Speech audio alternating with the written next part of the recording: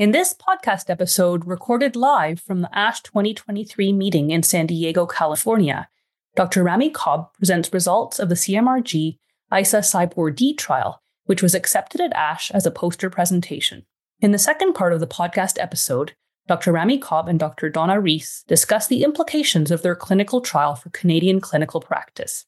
Dr. Rami Cobb is a physician in the Division of Hematology, Department of Medical Oncology and Hematology at Cancer Care Manitoba in Winnipeg, Manitoba. Dr. Donna Rees is a professor of medicine in the Program for Multiple Myeloma and Related Diseases at the University Health Network. She is also a professor of medicine at the University of Toronto and Princess Margaret Hospital in Toronto, Ontario. In this first part of the episode, Dr. Rami Cobb presents the results of the CMRG Isa-CYBORD trial. Hope you enjoy it.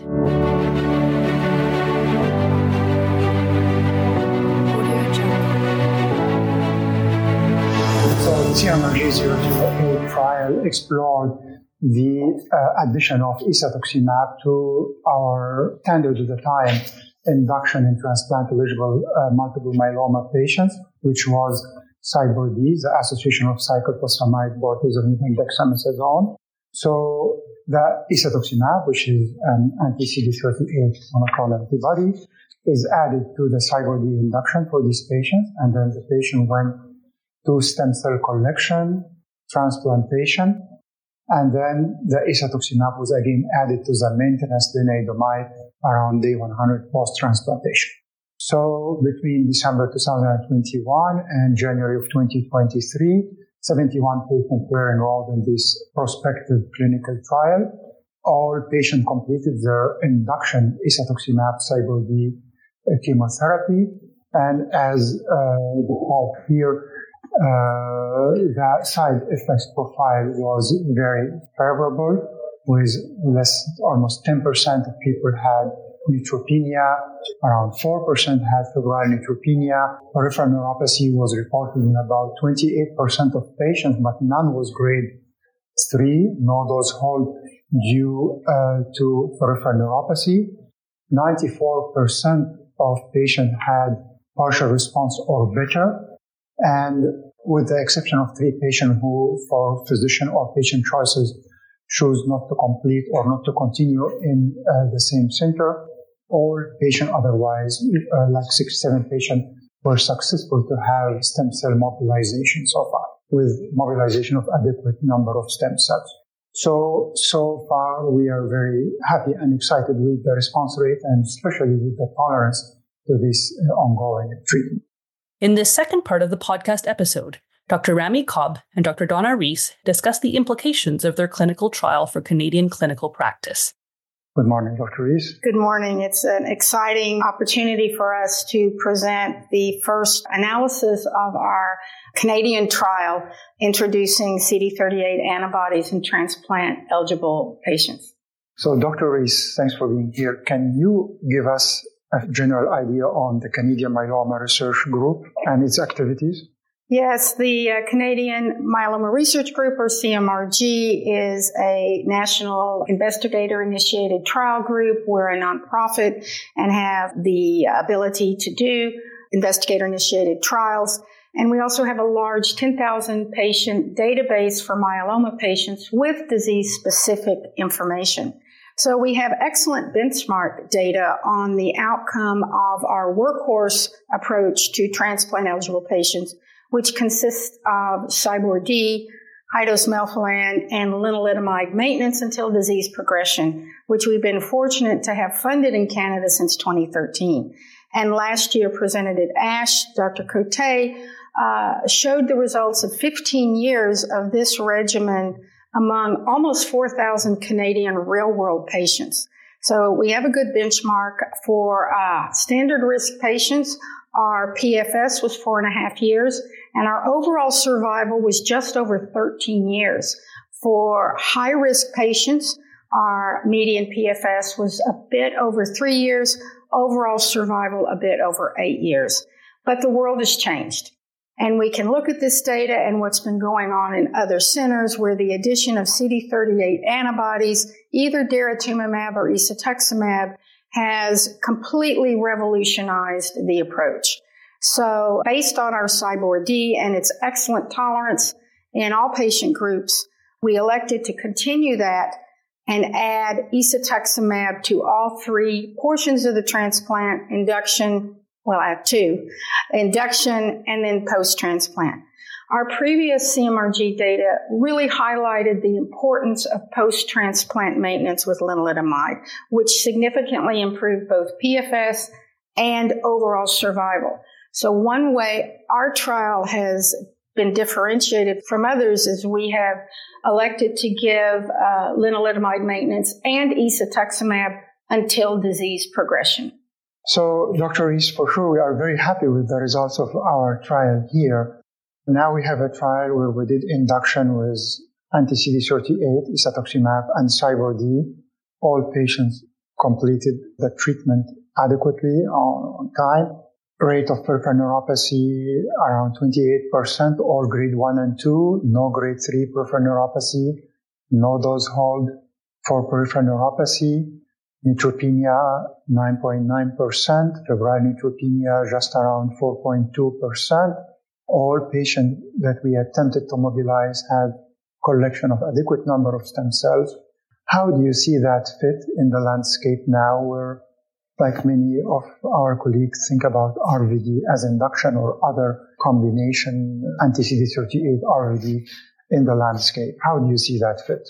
Right. I think what we can really hang our hat on with our early results is the excellent tolerance of this. And that goes back to the Canadian approach, I think, of giving bortezomib weekly at 1.5 milligrams per meter squared. Minimal peripheral neuropathy. And there are now a number of studies that give RVD with a CD38 or KRD with a CD38. But when we look at the two main CD38 RVD, the Griffin and the German HD7, both of them with twice-weekly bortezomib had a 7% incidence of grade 3 or 4 peripheral neuropathy, which is quite hard on patients. I don't have all the detail on the dose holds, but their overall incidence was up to, almost half of patients in one trial. So I think this is a Canadian approach that is proved very well. Also, yes, I think when we designed this trial, RVD was not funded in Canada as induction therapy. Now it is. But I think the other point was many of us feel that CYBORD is very easy to give in some of those real-world difficult to treat patients initially that have renal insufficiency or have low blood counts from the disease. It's very easy to give CYBORD. And the fact that stem cell collection was successful with standard approaches was quite reassuring. We're all excited about the excellent anti-tumor effects of CD38 antibodies, but I think the clinicians rightfully raised the question of will it increase the possibility of infection during induction. What do you think our 008 trial tells us about this potential problem? Well, we have an incidence of neutropenia around 9.9%, febrile neutropenia at 4.2%. So more than 95% of patients went through without febrile neutropenia. So I think it also depends on the partner you add to the anti-CD38. Here, these data, from what we see, are not much different from our previous data with CYBORD alone. So to take in consideration in patient selection for what companion to add with the anti-CD38 RDs. And again, we're making broad generalizations, but lenalidomide is more myelosuppressive, more neutropenia. And in HD7 trial, they have more details on infection than we do. And we've only looked at febrile neutropenia, and we'll be breaking down other infections that may not have been associated with neutropenia later on this trial. But it looks like the incidence of grade 3 or 4 might be 10 to 15%, with another partner than cyclophosphamide. So I think as the study matures, we will have more data on infection. But I think the initial impression was that we were pleased with the results as we enter this new generation of treating myeloma patients with these antibodies up front. Absolutely. So, Dr. Rees, this trial was probably one of the fastest recruiting trials in myeloma in Canada. The CMRG team recruited 71 patients in just above 1 year. What's your comment on that? Well, I think that reflects the large gap we've had in Canada for getting a CD38 antibody into first-line treatment, into transplant eligible. And we don't have detailed quality of life information on this study, and one could legitimately ask if adding a drug that has to be right now given intravenously, we will have a subcutaneous form in the near future, but to have additional injections relatively frequently, particularly at the beginning. But patients are coming in anyway for their bortezomib dose. And I think the fact that we accrued so quickly reflects patient acceptance that adding a drug, receiving a quad or a quadruplet regimen is really going to pay off on the other end in longer disease control. And really, the longest period of remission has always occurred with first-line treatment. And the good toxicity profile, and our country's experience with the tolerance of CYBORD has led to, just really very rapid accrual and moving along the trial at a very nice pace. So, Dr. Rees, now this phase 2 trial showed an overall response rate, partial response or better at 94% of the cohort. And the other patients also have some response, but less than 50% reduction of their monoclonal protein. Indeed, among the results, many of the patients are labeled as very good partial response because we didn't do all the tests to control, like we have a very small monoclonal protein. We couldn't go do immunofixation or MRD to be connected. The response is really VGPR or deeper. And now there are other trials showing, with other combinations, showing deeper response to induction. What's your take on that? I think an overall response rate before transplant of 94% is very acceptable. And I think your point about the fact that we did not require rigorous confirmation of complete remission, complete response, because we didn't require marrows, we didn't assess for blocking of the Isa-CYBORD detection, accounting for the monoclonal antibody, which other studies may have done. So I think our CR rate is not representative of the full depth of response. I think, as you pointed out, the studies with RVD and Isa-CYBORD or daratumumab do have an overall response rate in the same ballpark. For Griffin, it was 98%. For the HD7, it was 90%. Those studies did have a much higher CR, near CR rate, likely due to the deeper responses with RVD, but also possibly due to some technical difficulties.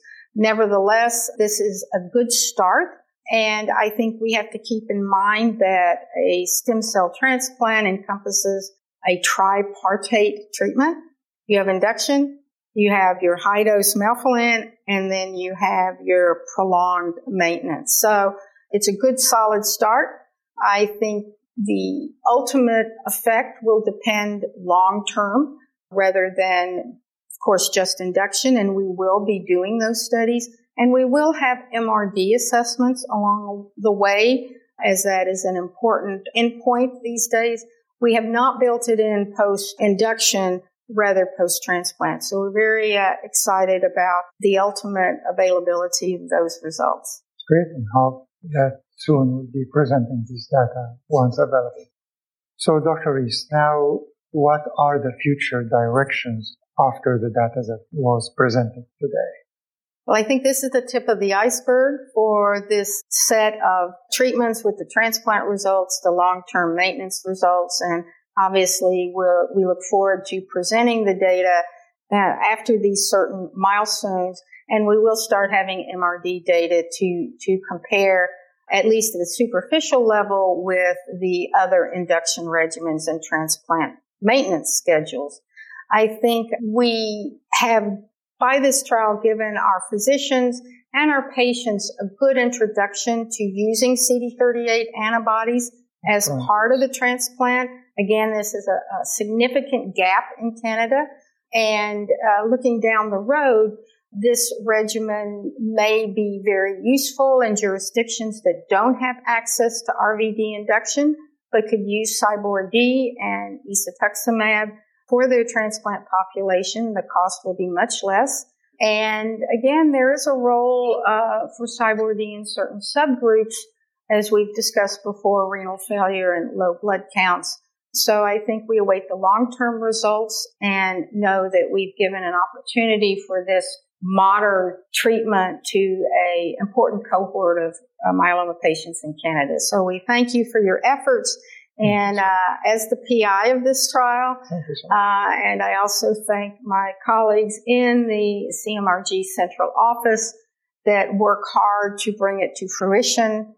And I know you have some acknowledgments you'd like to make as well. So thank you for sure for all your support and expertise as the Chief Medical Officer and all the good work you did for this trial. And for sure we want to thank our patients, their families, their caregivers, the medical and paramedical team and the nurses, the research nurses, and all contributing institutions. Without them, this work would never happen. And we'd also like to thank Sanofi for providing the drug and supporting this trial in Canada. Thank you so much. Thank you.